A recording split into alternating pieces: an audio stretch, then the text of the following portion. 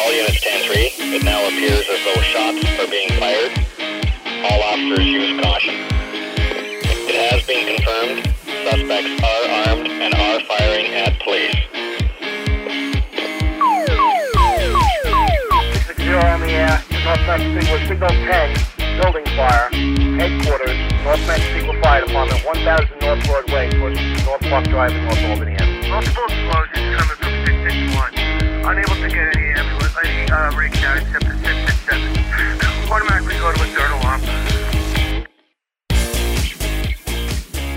Welcome to Scanner School. My name is Phil Lichtenberger. In today's podcast, we're going to talk about 7 scanner radio myths that we need to debunk.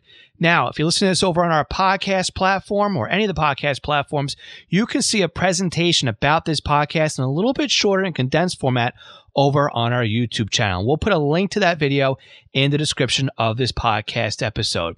So the first myth we have to get into is the biggest one out there. Myth number 1 of 7. Encryption is killing the hobby. I disagree with this wholeheartedly. And I have to say that this is just another stumbling block or another hurdle when it comes to what it is that we enjoy here with the hobby. So many years ago, this was the same story when we had trunking showing up on the scene.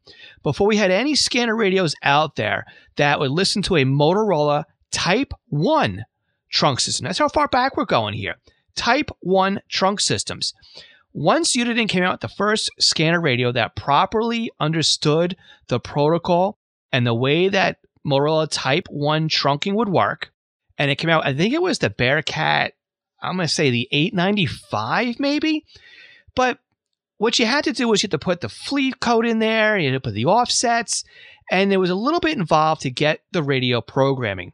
But like I said, the first scanner radio that would do it. And up until that radio came out, the only way you could listen to trunked scanning was by putting all the voice channels in a scan list and hoping for the best, because you were unable to filter out the talk groups like you could today. So think about that. Could you imagine having a multi-talk group system and not be able to filter out between fire, police, EMS, hospitals, whatever else is on there, radio techs, DPW, all this other nonsense you don't want to listen to? No, you'd go insane. And that's exactly where we had to start at some point in time. Encryption, yes, it is preventing us from listening to what it is that possibly we want to listen to forever. I understand that. The only way to get around encryption is to have the encryption go away. We're not talking about furthering or getting better radios or radios that are able to work around the new technology. I understand. Apples to oranges here. But we also need to remember here that we have to think about this as ourselves evolving in the hobby. What I always like to say, and the analogy I always like to use when it comes to talking about encryption, is the fact that we don't throw out our TVs and stop watching television when our favorite show is canceled. We don't throw out our MP3 players or our car stereos or our entire CD collection, if you still use one, if our favorite band breaks up. Likewise, we don't forget how to read and throw out all our books or whatever if our favorite author decides that they're not going to continue with a series that we wanted to continue reading about, right?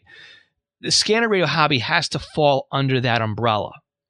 If your local police and your local fire department decided that they're going to encrypt and you're not going to be able to listen to them anymore, does that mean that the hobby is dead? All right, I understand. You're a little bit sour with the fact that you can't listen to what it is that you love to listen to. But there's plenty of bands out there I loved to listen to, and still do, that will never make music again. Doesn't mean I'm not going to listen to those bands anymore. Doesn't mean I'm not going to listen to Apple iTunes or stream music or go on iHeartRadio or listen to other similar bands and music within the genre. Learn to adapt to the encryption. Learn to listen to something different. You may find something else that you are interested in. I get it. Not everybody wants to listen to amateur radio or GMRS or aviation or marine traffic, but maybe you get yourself hooked on federal and hunting out all these different federal frequencies that are unlisted and figuring out who is transmitting based off of radio IDs. Maybe you get yourself into mil-air because you never know who's flying overhead and when, and all of a sudden you're listening to practice dogfights or refueling, or you're prepared for when the president comes into town. All these little things that change the way you listen. Maybe you start figuring out that there's plenty of other trunk systems in the area that you haven't figured out yet. You get involved with software-defined radio, the weather reception. I'm not talking about like no weather reception. I'm talking about decoding the weather satellites as they pass overhead and getting your software-defined radios to display that information on your computer screen. Maybe you get into SSTV or other kinds of just different things that are out there. Think of you lose one sense, one of your five senses. Another one's going to get stronger, right? Encryption's got to work the same way as that. Okay. Encryption's not killing the hobby. That's all there is, right? It just gives you an opportunity to do something different with what it is that you love. It's going to force you to do it. Unfortunately, I know a lot of people just don't want to do it. All right, myth number two goes right in hand with myth number one. There is nothing left to listen to. Complete myth. Because if everything went encrypted and there's nothing left to listen to, then I just rambled on about the last 5 minutes about all the other things that you could listen to and why you should listen to them. Again, there's plenty of stuff out there that won't be encrypted. You're not going to get most of the interop channels would have to stay unencrypted because people roaming in would need the encryption key in order to get there. Now, I'm sure there's interop channels out there that are encrypted, and you're going to prove me wrong by sending me in a list about that. I get it. But a lot of this stuff should not be encrypted when it comes to interoperability. You are going to find out that just amateur radio cannot be encrypted.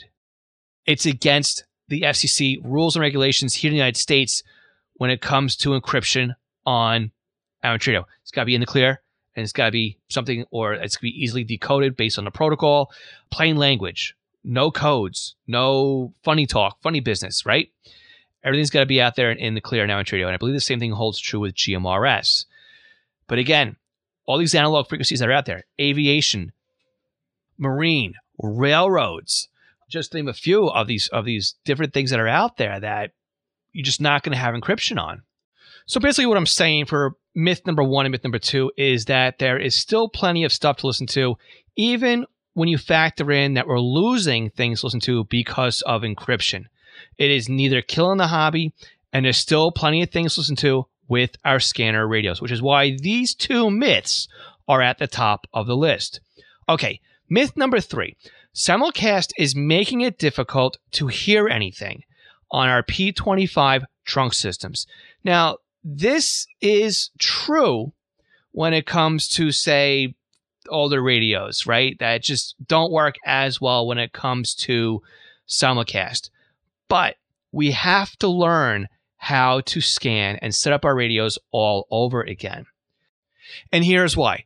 Many radios will work fine in a simulcast environment if we can eliminate the simulcast itself, which means when you look at radio reference and you see sites listed and it says site Anytown XYZ, an apprentices, or after it says simulcast, what that is telling us is that we have a linked network of transmitter locations that are transmitting at the exact same time with the exact same information.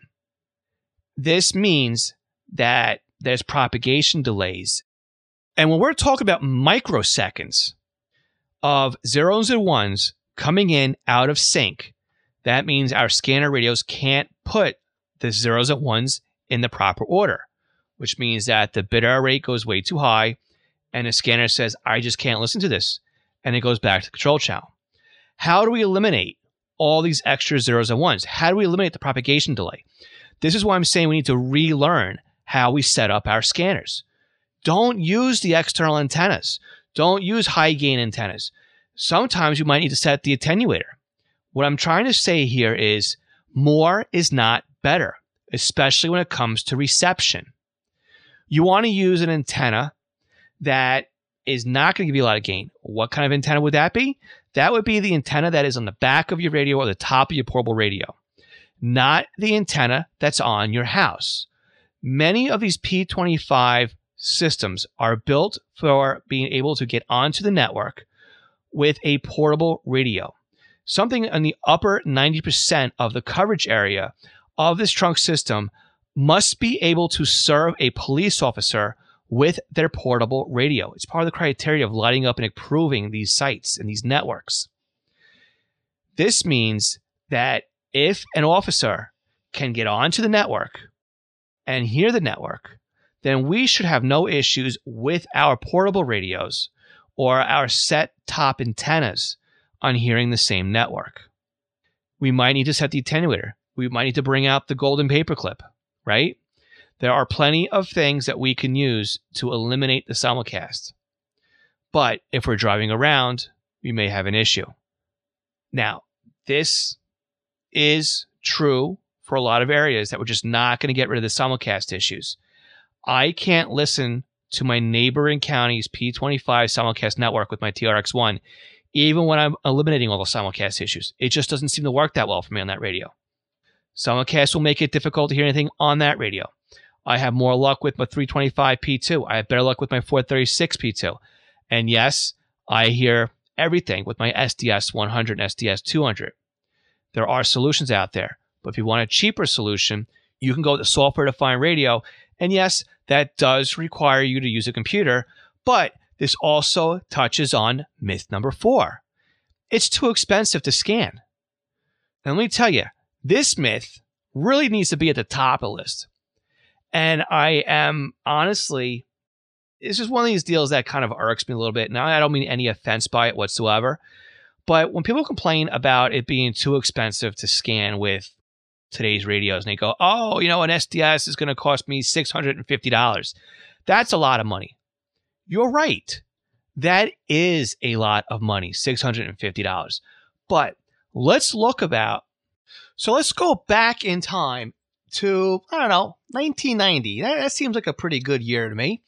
And we're going to look at the Radio Shack Pro 2005, which basically was the top-of-the-line scanner at that time.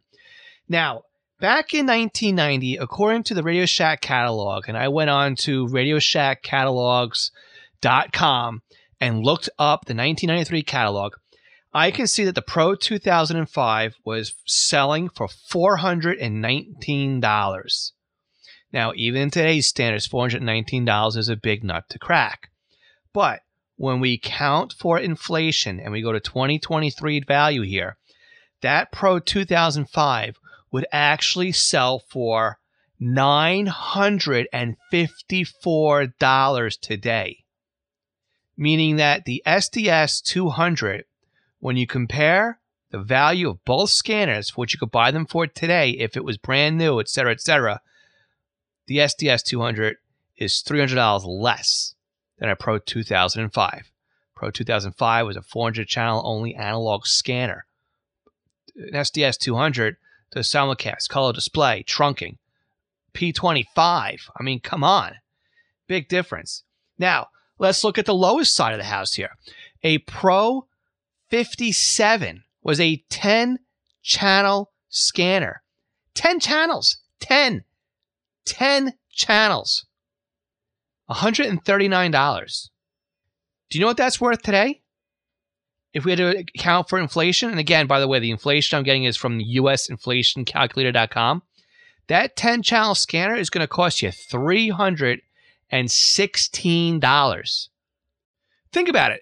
For about that same amount of money, you could get a Uniden BCD 325P2. Almost. Not quite, but almost. The BCD 325P2 obviously gets you Phase 2 P25 trunk systems.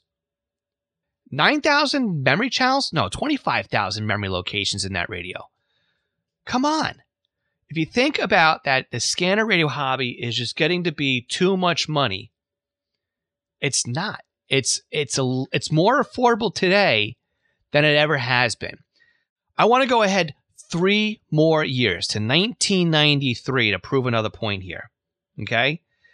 The Pro 2006 in the Radio Shack catalog was $399.95. Today, the Pro 2006, if we had to account for inflation, would actually be valued at $824. Okay, not as much as a Pro 2005, but still a huge nut to crack.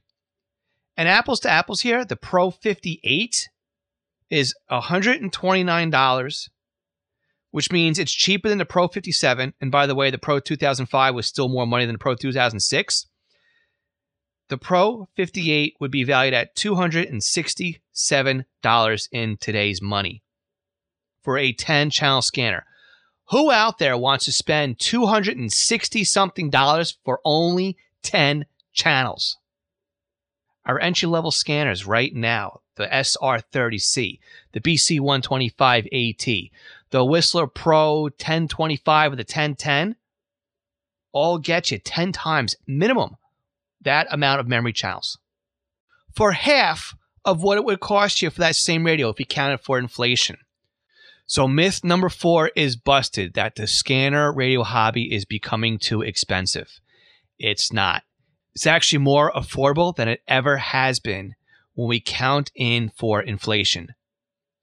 As a reminder, I have this exact presentation in a much smaller format on our YouTube channel, and we'll put a link to that in the description.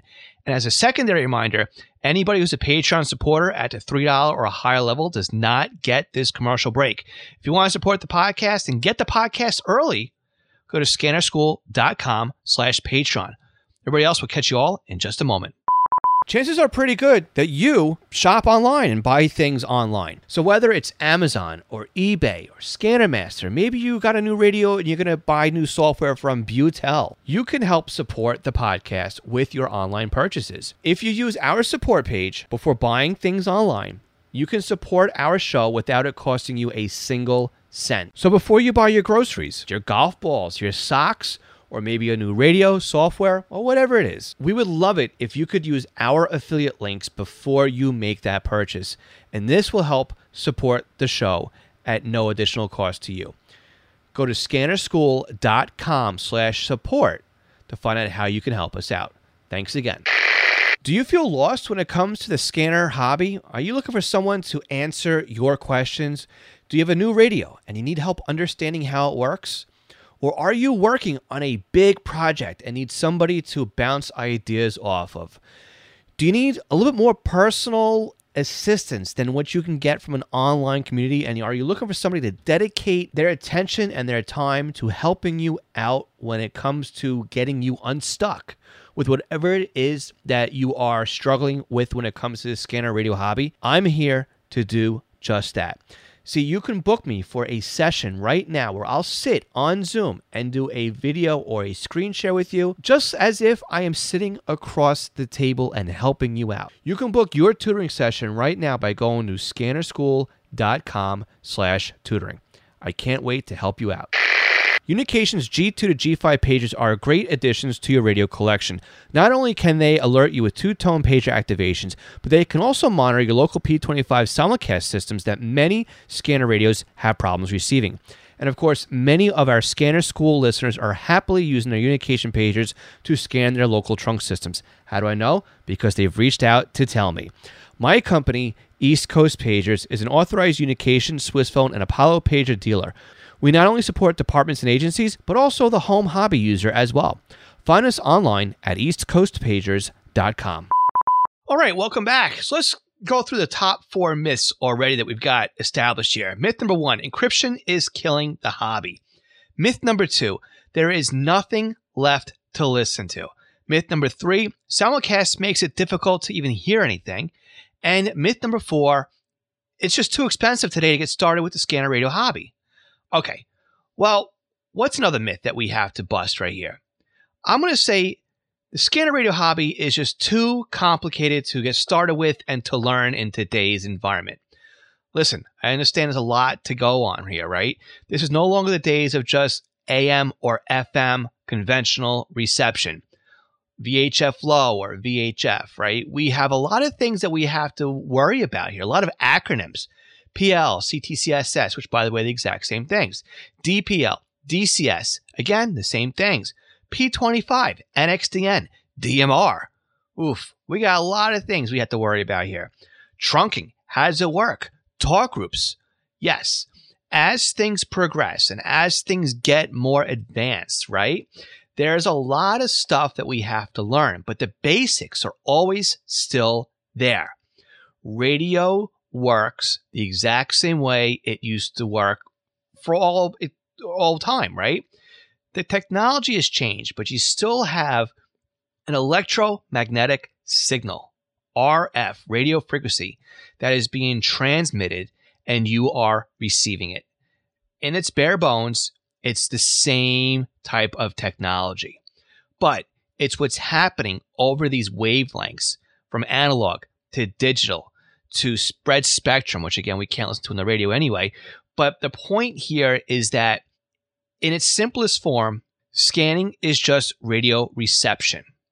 And we may not need to worry about some of the more advanced features like CTCSS or PL codes or DPL codes.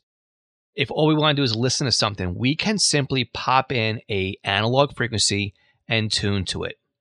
And as we learn and as we start progressing through the hobby, we can learn and adapt and adjust our radios to what it is we have to get into. Listen, it took me several weeks to wrap my head around trunking when I first started with my very first trunk radio that I was using. The first radio that I bought that introduced me to trunking was a Uniden BC785D. My first experience with it was setting up an EDAX system, where I quickly learned that logical channel numbering makes all the difference. Frequencies needed to be put in order in the scanner in order for the scanner to work. And well, to the left and to the right of me, New York City and Suffolk County, New York, both had Motorola Type 2 systems, which programmed into the scanner completely different. Okay, so I learned that trunking in itself was exactly the same. No matter what type of network it was on, it was still a control channel, and it was still voice channels, and it was still talk groups. The differences here is how you established or set up the actual trunk system. Whereas EDAX came in two different flavors, basically with wide and narrow EDAX control channels and logical channel numbering. Motorola Type 2 required a little bit less work. You put the control channels in, you put the voice channels in, and you put the talk groups in, and it just magically worked. What I also discovered is my very first handheld radio that supported EDAX was a Radio Shack Pro 95.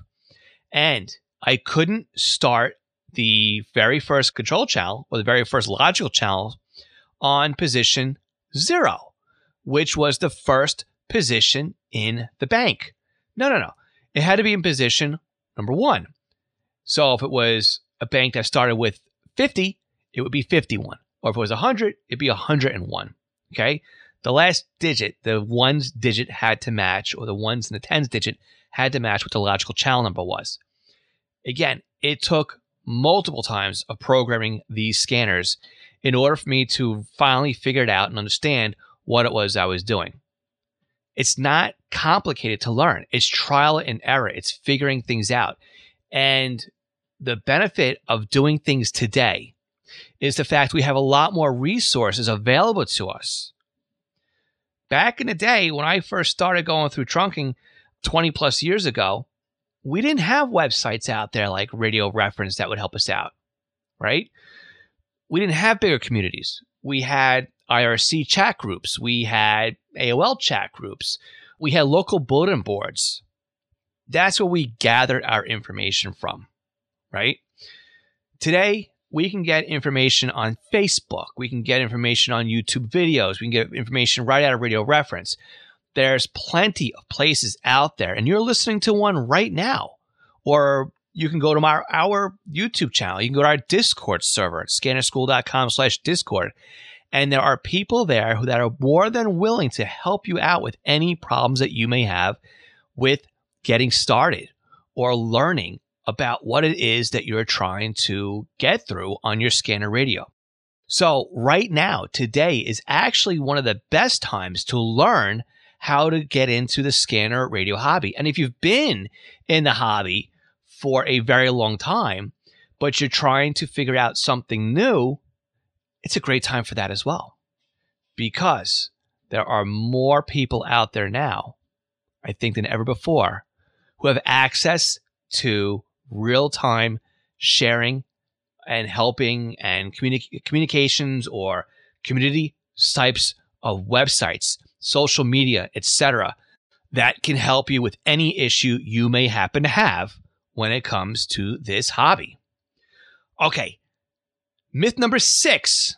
We have one more to go after this one. Myth number 6 is scanning is an old man's hobby, or people are going to think that I am weird. Well, scanning's not for everybody, but it's definitely not an old man hobby. And just because you're in the hobby doesn't mean that you're strange or you're weird. There's a lot of weird hobbies out there. I mean, there's some strange stuff, right? People will get into all sorts of things, but it's what makes things interesting for you. And it's definitely not an old man's hobby. It's not, it's not your grandfather's scanning anymore.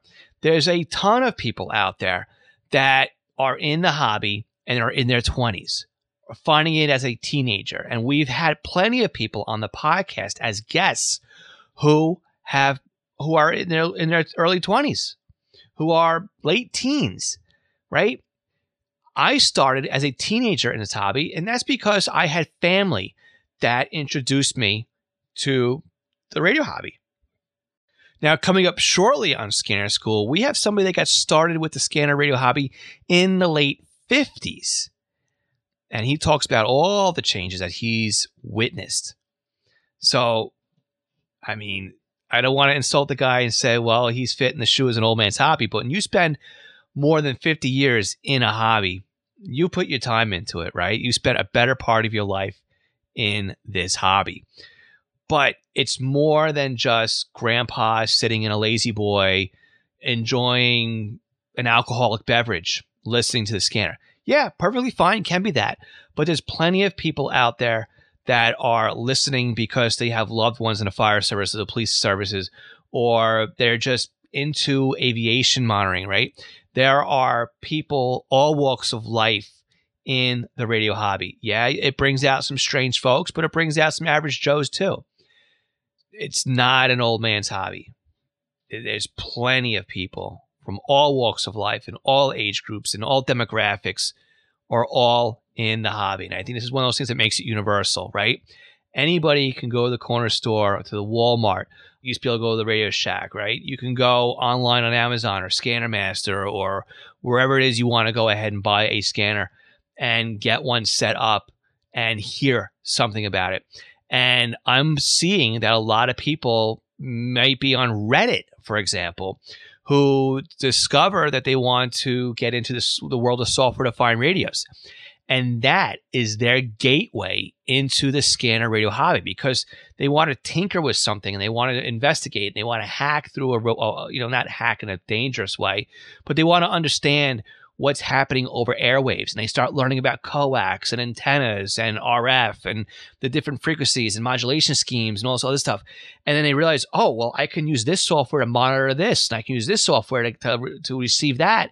And then before you know it, they're into the scanner radio hobby. So it's definitely not an old man's hobby. It's an everybody hobby, right? And I think that this is something that is very magical about being into scanner radios. Okay, the last myth is you need a good outdoor antenna to be able to hear anything. And this is a myth that I think we busted earlier in this session. Because it used to be that if you wanted to hear anything, especially when it was conventional or simplex, right, you have to have an outdoor antenna. Now, yeah, if you want to go for a distance, if you want to listen to outside of your county, if you want to listen to stations that are 20 plus, 30, 40 miles away, right, you would have a much better time with an outdoor antenna. But as we said earlier in the podcast, a lot of these trunk radio systems are built for police officers to be able to get on the network, first of all, which means the network needs to hear them key up and transmit. But they also need to be receiving the control channel in order to do that. So most of these P25 public safety networks, and other networks as well, to be honest with you, and I know some of them fail to have done that, which is why a lot of these systems just fall back to P25 anyway when they go back to the drawing board, is because with officer safety in mind, when they're outside the vehicle, they've got to raise somebody on the other end of the radio for help. If their man down alarm goes off, it has to be able to go out over the network and alert somebody that their radio is horizontal and not vertical. If they press the little orange button on the top of the radio, that signal needs to go out as says officer in danger. Now, these systems are 90-something% good to go. There's going to be dead spots everywhere. It's just the way that RF works, right? But that said, I know when I listen here at home now, if I'm listening to my local P25 system, I don't need to plug into my outdoor antenna. It's an overkill because you're not going to bring in more than 100% of your signal, right? If you can bring in enough signal to get a good quality decode on your radio without getting too much bit error rate, but you still got a good receive on there, you don't need the outdoor antenna. Save your outdoor connection for the radios that need an outdoor connection. Something like marine, railroad, aviation, maybe even amateur radio, do some DXing, right? But for the most part, a lot of the stuff we listen to these days are on trunked radio systems. And as long as you can pick that up, wherever you may happen to be, you don't need an outdoor antenna. And to stress it even further, my radios are in my basement. I don't need an outdoor antenna for much of the stuff I listen to right now. I still love my outdoor antenna. I will use it to listen to New York City. I'll use it to listen to the outskirts of my county and my neighboring county. And if I want to go even further than that, yeah, absolutely, outdoor antenna. But for the majority of listening, I don't need it. I listen to my local fire department that covers my town. I can listen to that anywhere in the house all day long with the antenna that comes on top of my radio. Yes, if I want to listen to the rest of my county, definitely using an outdoor antenna. But to get started, to get my feet wet, to get going, right? I don't need to spend a lot of money. Myth number 4, it's too expensive, and get an outdoor antenna. It's something that you can grow into. In fact, an outdoor antenna may, again, myth number 3, make simulcast difficult for you to hear anything. Remember, I said this countless of times before on many other podcast episodes. You have to remember that scanning is a hobby, right? We're going to understand how it works the more we get involved with it. We're going to understand what it is that we need the more that we play around with it. As we said, I believe it was last week, right? You're going to compare this to another hobby, such as photography. You're going to learn how a point-and-shoot camera or the camera that is built into your smartphone is in a completely different league as a DSLR. You're going to learn quickly when you buy new lenses what the differences are between a wide lens, a fish lens, a telephoto lens, an all-purpose lens, a lens with image stabilization in it, f-stops, right? What's the difference between an f2.8 and an f1.4 lens? I mean, they sound pretty low to me, but when you start playing around and understanding what the f-stops can do for you, an f-stop of 16 is not equivalent of an f-stop 1.4. The crop factor on a DSLR, a full-frame camera, it will change your zoom length effectively, your focal length on the lens. Your ISO, right? You're not going to crank the ISO up to 800.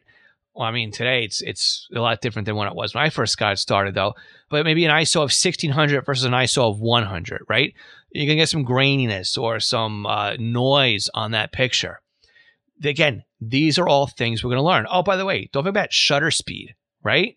You want to blur that photo. But again, shutter speed with f-stop, how much light is coming in. I mean, you got to stop and think about all these things. And don't forget, you've got aperture preferred, or aperture priority. You have all these different modes, right? Full on manual, shutter speed priority.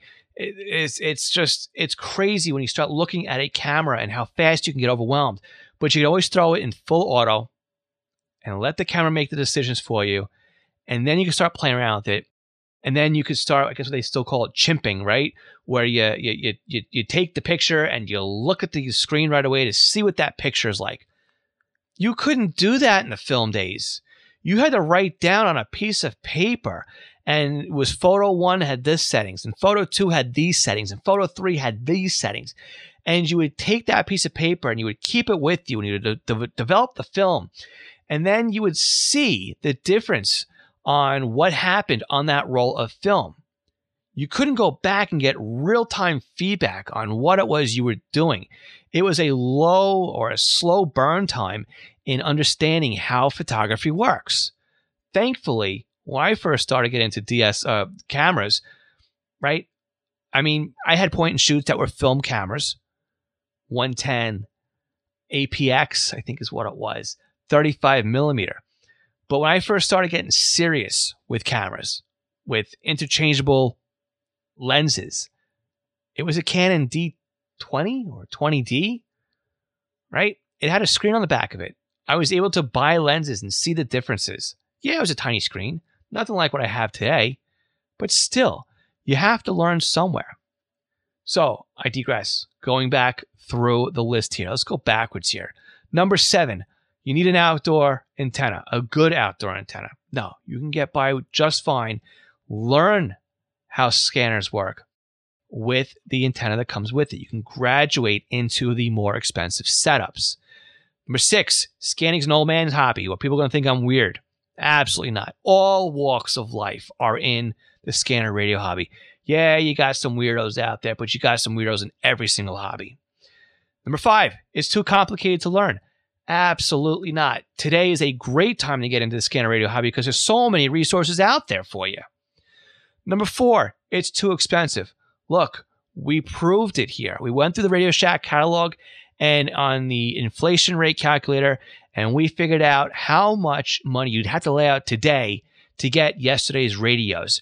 And it would cost you more than you expect, a lot more than you expect, to get a 400-channel Pro 2005 than it is to get today's top-of-line Uniden SDS 200. Shocking, right?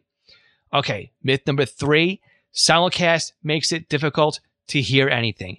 Again, we have ways around simulcast, right? Again, no outdoor antenna, maybe attenuating your scanner. And again, we have software-defined radios and an SDS 200 that if you do have the funds for an SDS, go for it. But if you don't, an SDR is a great way to get started. And we've got a free course over at courses.scannerschool.com to help you get started with a $30 software-defined radio and be listening to P25 and DMR traffic in an afternoon. Okay, number 2, there's nothing left to listen to because number 1, encryption is killing the hobby. False and false. Remember, we don't throw out a TV because our favorite TV show is canceled. We don't throw out our radios, our car stereo, our CD collection, whatever it is we listen to, right? Our MP3 collection, because our favorite band broke up. No, not happening. You find something else to listen to. You find another TV show to watch. It's a fact of life, right? Things that we enjoy are eventually not going to be there anymore. I get it. My local PD is encrypted, the entire county. I can't listen to them anymore. I feel your pain. But there's always going to be something out there to listen to. And again, I'm going to beat this dead horse one more time. The secrets are in the searches. You've heard me say that how many times? The secrets are in the searches. One of my favorite things to do is find new things to listen to just by hunting them out. It is extremely rewarding and exciting to go through your scanners and hear something new, listen to it, and try to figure out who is on the other side of that speaker. So I'm curious to know what you thought about these 7 scanner radio myths.